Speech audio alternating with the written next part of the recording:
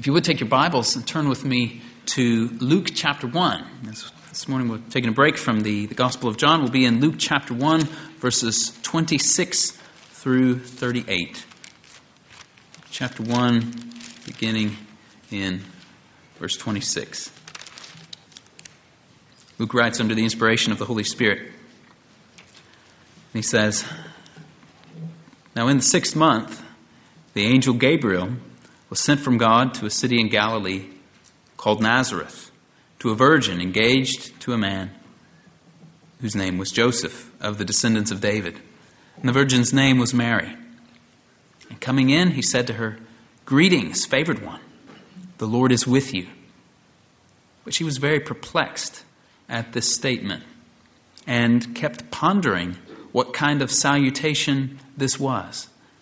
The angel said to her, 'Do not be afraid, Mary, for you have found favor with God. And behold, you will conceive in your womb and bear a son, and you shall name him Jesus. He will be great and will be called the Son of the Most High. And the Lord God will give him the throne of his father David, and he will reign over the house of Jacob forever, and his kingdom will have no end.' Mary said to the angel, 'How can this be, since I am a virgin?' The angel answered and said to her, 'The Holy Spirit will come upon you, and the power of the Most High will overshadow you. And for that reason the Holy Child shall be called the Son of God. And behold, even your relative Elizabeth has also conceived a son in her old age, and she who was called barren is now in her 6th month. For nothing will be impossible with God.' And Mary said, 'Behold, the bondslave of the Lord. May it be done to me according to your word.'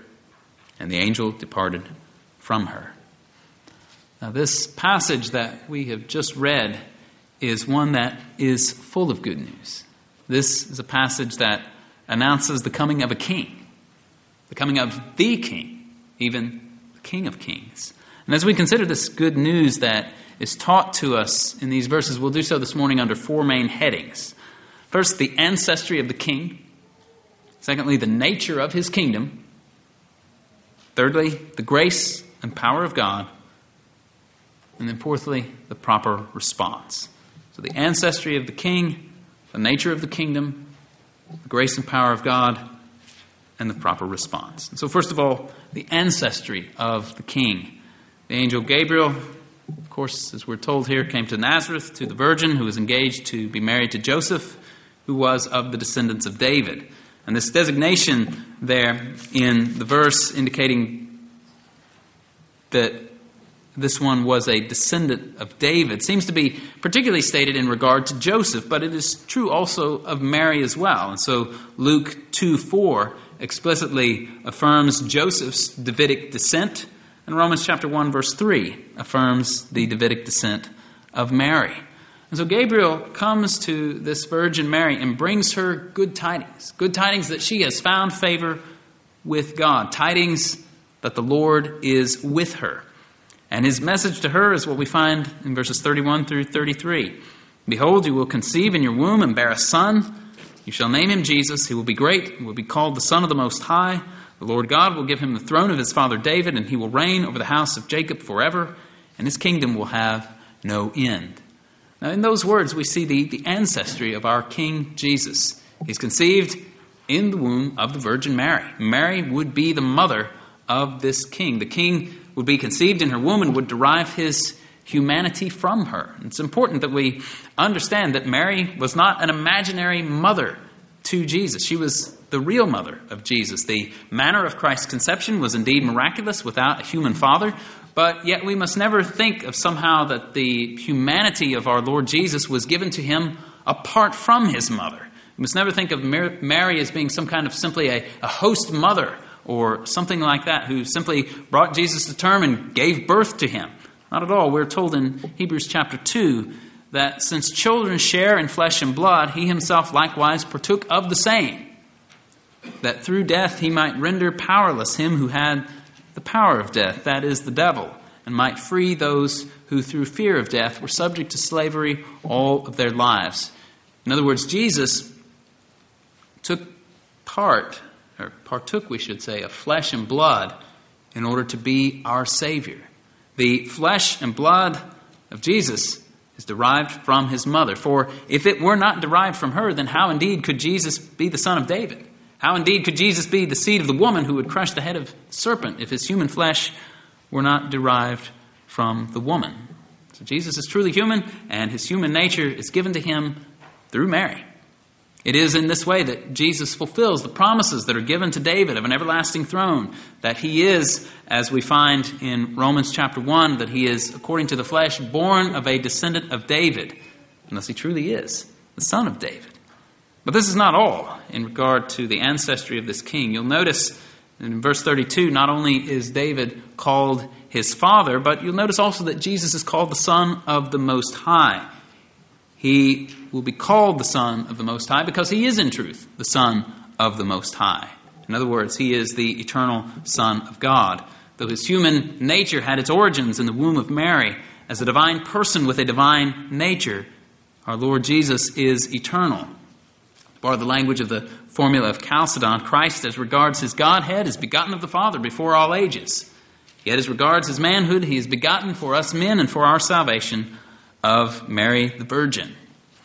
And thus we're told by the prophet Micah, in Micah chapter 5, verse 2, "But as for you, Bethlehem Ephrathah, too little to be among the clans of Judah, from you one will go forth for me to be a ruler in Israel. His goings forth are from long ago, from the days of eternity." And in that prophecy in Micah chapter 5, we see that on the one hand, Jesus goes forth from Bethlehem, because as we know, he's born there. But then on the other hand, his goings forth are actually from the days of eternity. This king is both God and man. And so this is the ancestry of the king. Now let's look to the nature of his kingdom, which is our second point for this morning. The nature of Christ's kingdom is spelled out for us there in verses 32 and 33, where we are told that the Lord God will give him the throne of his father David, and he will reign over the house of Jacob forever, and his kingdom will have no end. Now let's notice three things there in those verses about Christ's kingdom. One, his kingdom is the revived Davidic kingdom because he's on David's throne. Secondly, he will reign over the house of Jacob. And thirdly, his kingdom will have no end. Now let's consider these three aspects, and we'll see that all three of them actually fit together and coalesce. First, Christ's kingdom is the revived Davidic kingdom because his throne is David's throne. The Lord, of course, had promised to David in the Davidic covenant in 2 Samuel 7 that his kingdom would be established forever, that his house and his kingdom would endure before the Lord forever. And we know of how the prophets later on indicate that this perpetual Davidic kingdom would find its fulfillment. And so we read this morning that prophecy from Ezekiel 37, where the Lord says, "My servant David will be king over them. And they will all have one shepherd, and they will walk in my ordinances and keep my statutes and observe them. They will live on the land that I gave to Jacob my servant, in which your fathers lived. And they will live on it, they and their sons' sons forever. And David my servant will be their prince forever." Now the Messiah there in Ezekiel 37 is called David. And it's certainly within the bounds of biblical prophecy to refer to the coming one by the name of the person who was a type of the one who was to come. So in Ezekiel 37, the Christ is called David. Similarly, in Haggai chapter 2, verse 23, the coming Messiah is referred to as Zerubbabel, because Zerubbabel was a type of Christ. He was a type of the one who was to come. And what we find in the prophets, that though Ezekiel refers to him as David, the prophets more broadly refer to the Messiah as the descendant of David, as the son of David. And so, for instance, Isaiah spoke of the Messiah as the shoot that would come from the stump of Jesse in Isaiah 11. Jeremiah speaks of him in Jeremiah 33:15 as the righteous branch of David. It says in Jeremiah 33:11 that David shall never lack a man to sit on the throne of the house of Israel.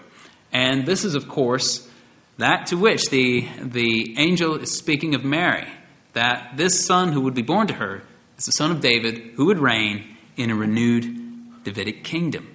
And it is to the subject of this renewed Davidic kingdom that our reading this morning from Amos chapter 9 directed us as well. And so through Amos 9:11, the Lord says In that day I will raise up the fallen booth of David and wall up its breaches and rebuild it as in the days of old.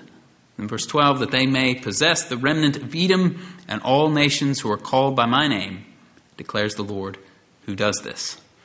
Now, if you know anything about the Old Testament history, it makes clear to us that the successors of David upon the throne of Israel and after Solomon upon the throne of the southern kingdom of Judah were a mixed bag. There were good men and bad men and multiple shades of gray in between.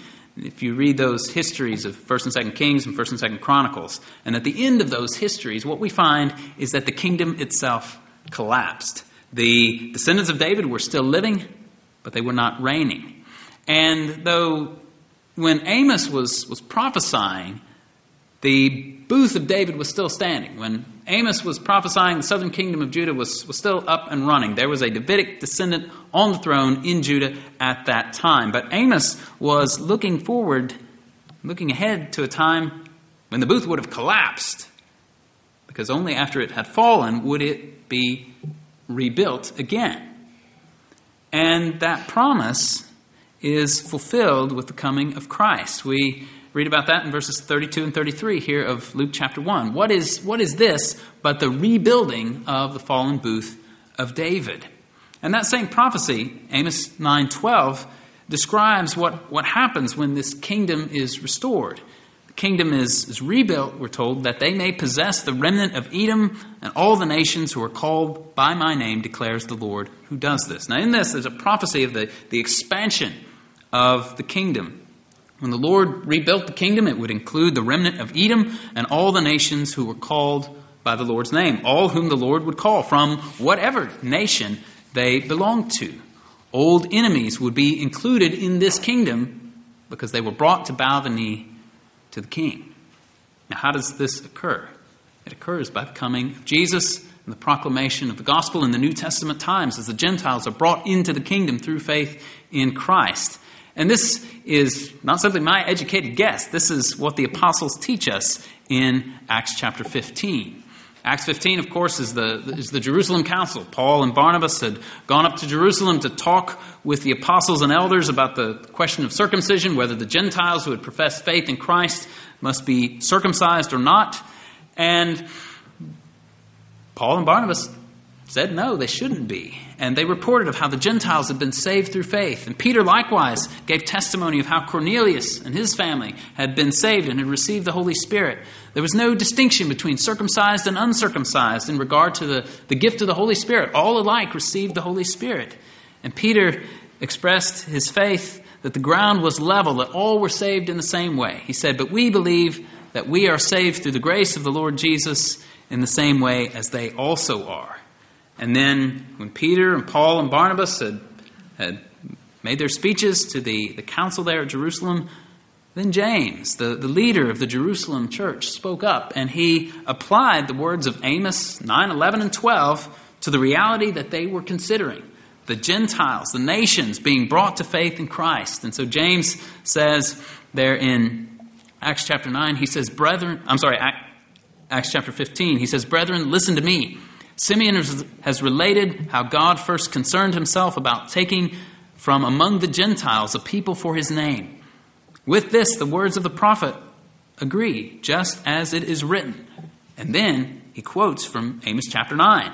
"After these things I will return, and I will rebuild the tabernacles of David, which has fallen, and I will rebuild its ruins, and I will restore it, so that the rest of mankind may seek the Lord, and all the Gentiles who are called by my name, says the Lord, who makes these things known from long ago." And when we think about Amos 9 in the context of Acts chapter 15, it's clear how this functions in James's thinking. As he considers these reports of Gentiles coming to faith, reports that he's heard from Peter and Paul and Barnabas, he sees this as the fulfillment of Amos chapter 9. He understands that the Gentiles are coming to faith, and his mind goes to Amos chapter 9 as if to say, of course, David's fallen tent is rebuilt when the Messiah comes. The Messiah has come. The kingdom is being restored, albeit spiritually restored, since Christ's kingdom is not of this world. But nevertheless, the kingdom is really being restored. And then he thinks, now look what's happening. The Gentiles are coming to the Lord. They are trusting in Jesus. They are taking the name of the Lord upon them. This is the reality that James saw unfolding ahead of him. He saw it prophesied in Amos. He saw it playing out in real time before him. And so then let's try to connect the dots backwards from Acts 15 to Amos 9, back to the angel's announcement to Mary in Luke chapter 1. In Acts 15, James tells us that the prophecy of Amos 9 about the rebuilding of the fallen booth of David is fulfilled in Christ and in the proclamation of the gospel as it goes out to the Gentiles. If David's fallen booth is restored, then that means that the kingdom is restored. And where there is a kingdom, there is also a king. Is it any wonder then that at the beginning of his earthly ministry, our Lord Jesus says that the time is fulfilled and the kingdom of God is at hand? Mark chapter 1, verse 15.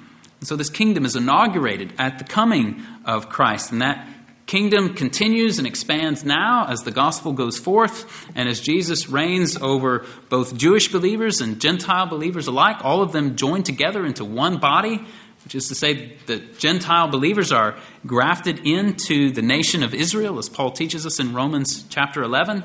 And this is so much the case that Paul can write to the Gentile Galatian believers that if they belong to Christ, then they are Abraham's seed, heirs according to the promise, Galatians 3:29. And if Gentile believers are reckoned as Abraham's seed and as ingrafted into Israel, then surely they may also legitimately be reckoned as belonging to the house of Jacob, over which the son of Mary would reign, as indicated by the angel here in Luke 1:33. And this kingdom, then, which was inaugurated at Christ's first coming, will continue on for eternity. It will have no end. It will be consummated at Christ's return in glory, and all of his people will be with him forever in the new heavens and the new earth. This is Christ's kingdom. It is David's fallen booth rebuilt.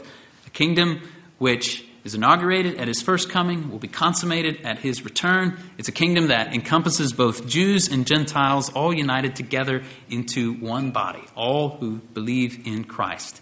It's a kingdom that is eternal.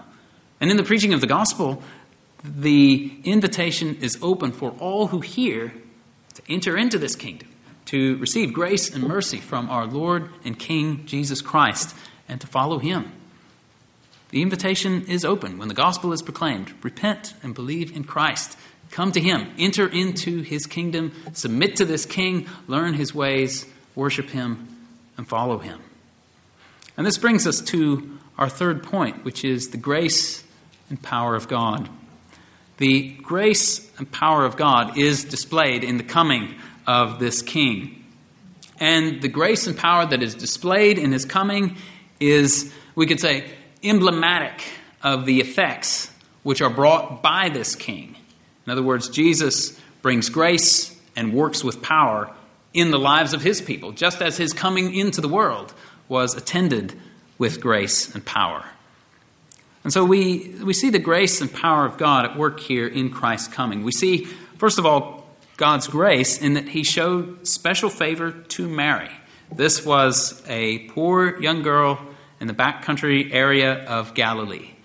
Yet the angel Gabriel said to her that she was favored, that she was a recipient of the grace and blessing of God. And indeed she was. She played a unique role in the history of salvation. She alone, of all women, gave birth to the Son of God. Mary herself described God's grace to her later on, here in Luke 1, verses 46 to 49, when she said, "My soul exalts the Lord, and my spirit has rejoiced in God my Savior, for he has had regard for the humble state of his bondslave. For behold, from this time on, all generations will count me blessed. For the Mighty One has done great things for me, and holy is his name." That the Lord God Almighty chose such a young woman to conceive and give birth to the one who was in fact the only begotten Son of God was indeed a marvelous act of the grace of God toward her. She didn't deserve that special honor. This was God's grace toward her. And we see not only grace here, but also power.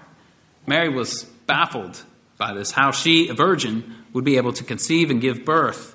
And so she asks Gabriel, "How can this be?" And Gabriel replied to that the Holy Spirit will come upon you, and the power of the Most High will overshadow you. And for that reason, the holy child, or the holy thing begotten, shall be called the Son of God.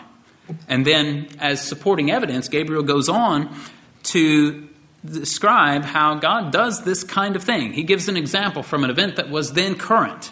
Verses 36 and 37, he says, "Behold, even your relative Elizabeth has also conceived a son in her old age, and she who was called barren is now in her 6th month.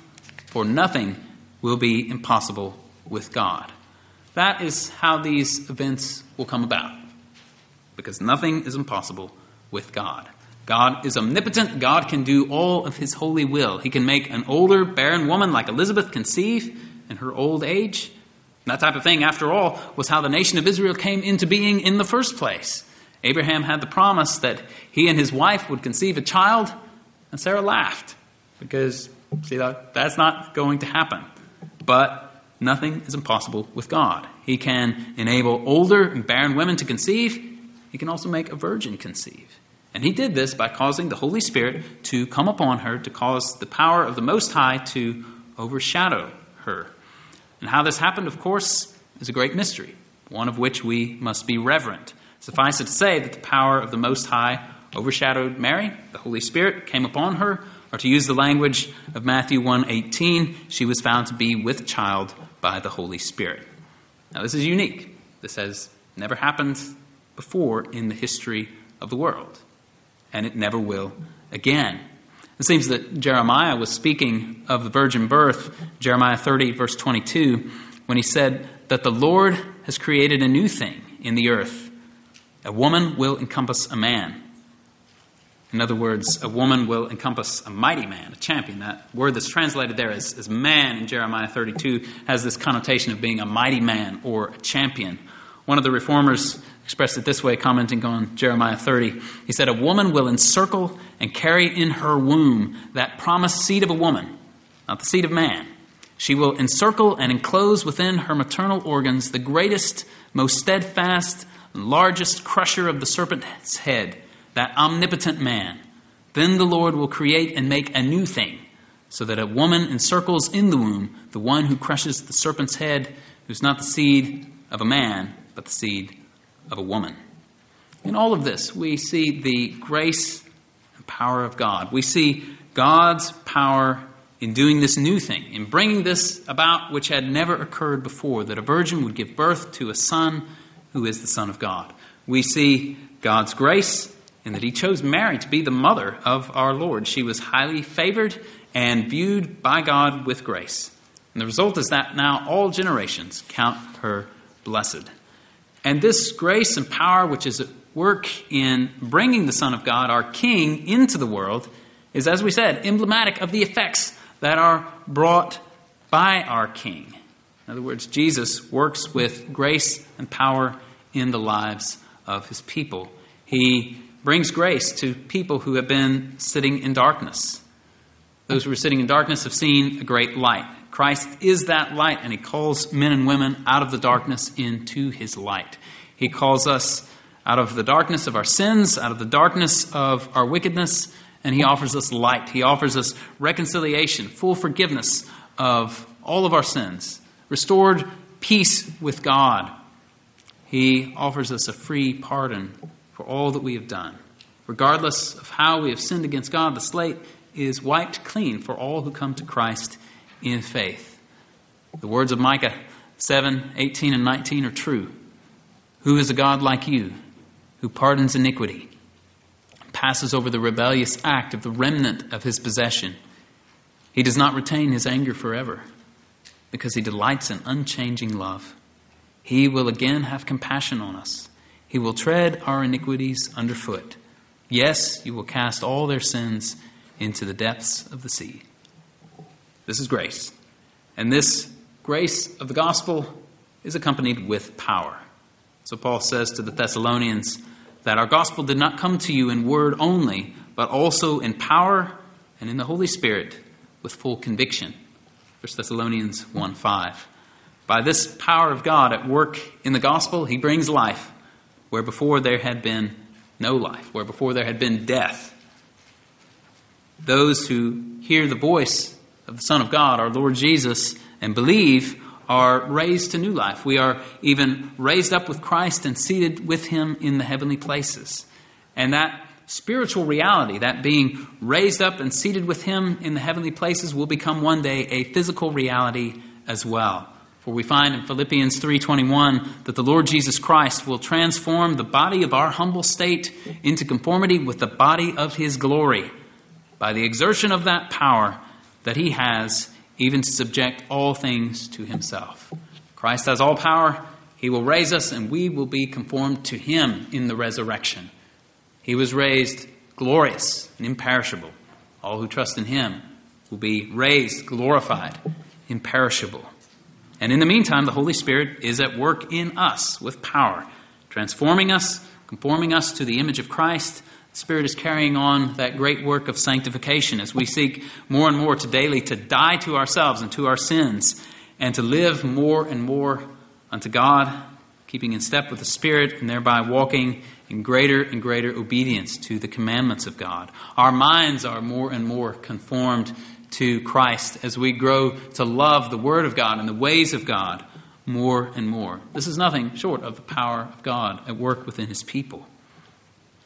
The grace and power of God was at work in the sending of his only begotten Son into the world, and it's good news for us that that grace and power is still at work as the gospel calls sinners to new life in Christ, and as believers are built up and caused to grow more in Christ, and as we anticipate the resurrection on the last day when we will be raised up and our physical bodies will be with Christ forever.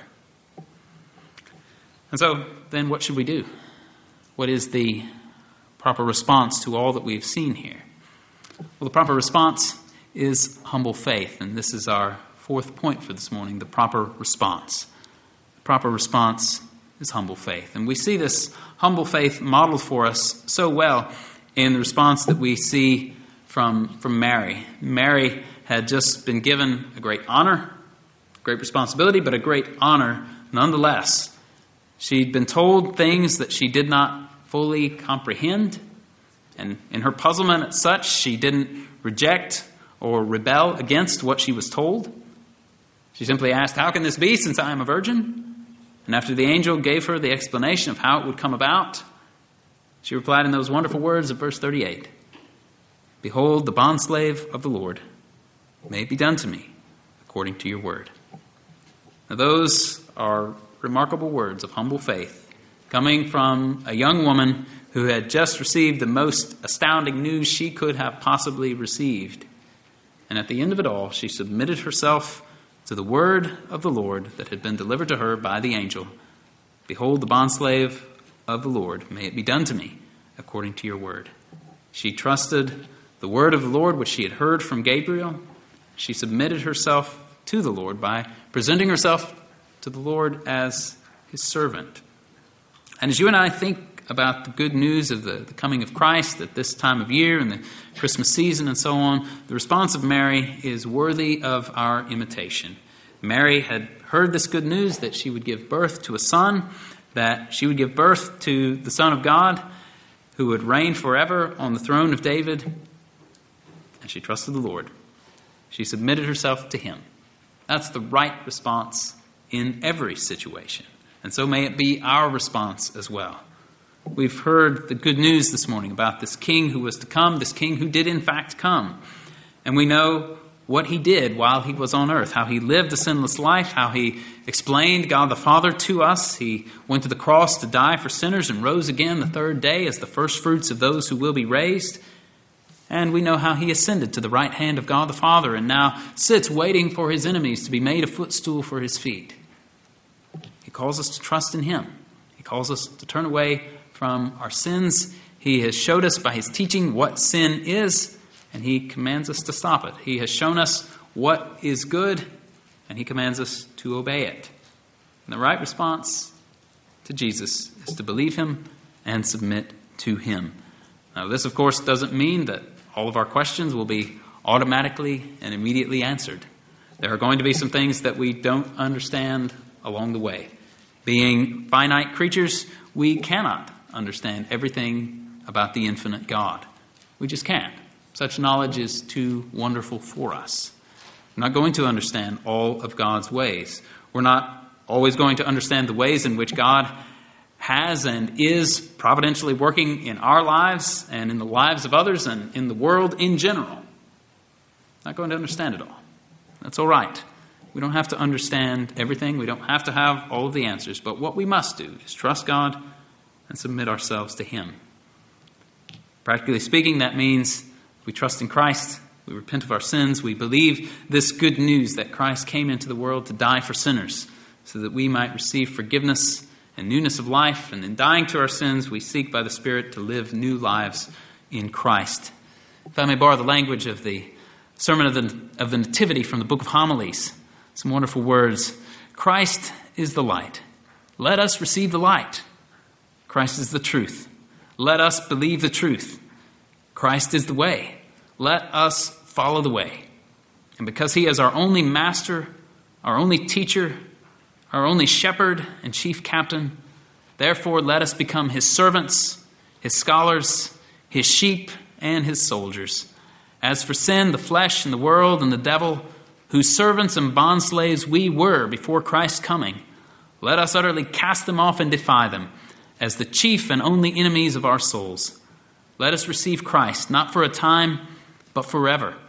Let us believe His word, not for a time, but forever. Let us become His servants, not for a time, but forever, in consideration that He has redeemed us and saved us, not for a time, but forever, and will receive us into His heavenly kingdom, there to reign with Him, not for a time, but forever. This is eternal realities of which we are speaking. Christ would reign over the house of Jacob forever, and His kingdom would have no end. And Christ is our King. And just as the coming of a king was good news for these people here, we also have good news that a king is coming one day for us. Now, in Mary's day, she knew when that king was coming, right? She was going to conceive and give birth to a son. She knew. She had a timetable. We don't have that timetable, but we know that our king is coming. And just as His coming was good news for His people back then, who were in some ways weary of the world and oppressed by sin and by the wickedness that is in the world, so also is His coming good news for us. His coming for us is good news for people who are troubled and harassed by the world in which we live, who are tired of sin and death and sickness and suffering and wickedness. Christ will come and put an end to all of those things. His coming was good news. His coming is good news. Let's praise God and let's follow Christ, our King. Our Father, we praise You for the good news of the gospel. We praise You for the coming of Christ, the redemption that is ours even now. And yet we acknowledge that now we live in the time between the times, that we are awaiting Christ's consummation. We are awaiting the joining of Him in His eternal kingdom. We're awaiting the resurrection and the renovation of the world, the new heavens and the new earth.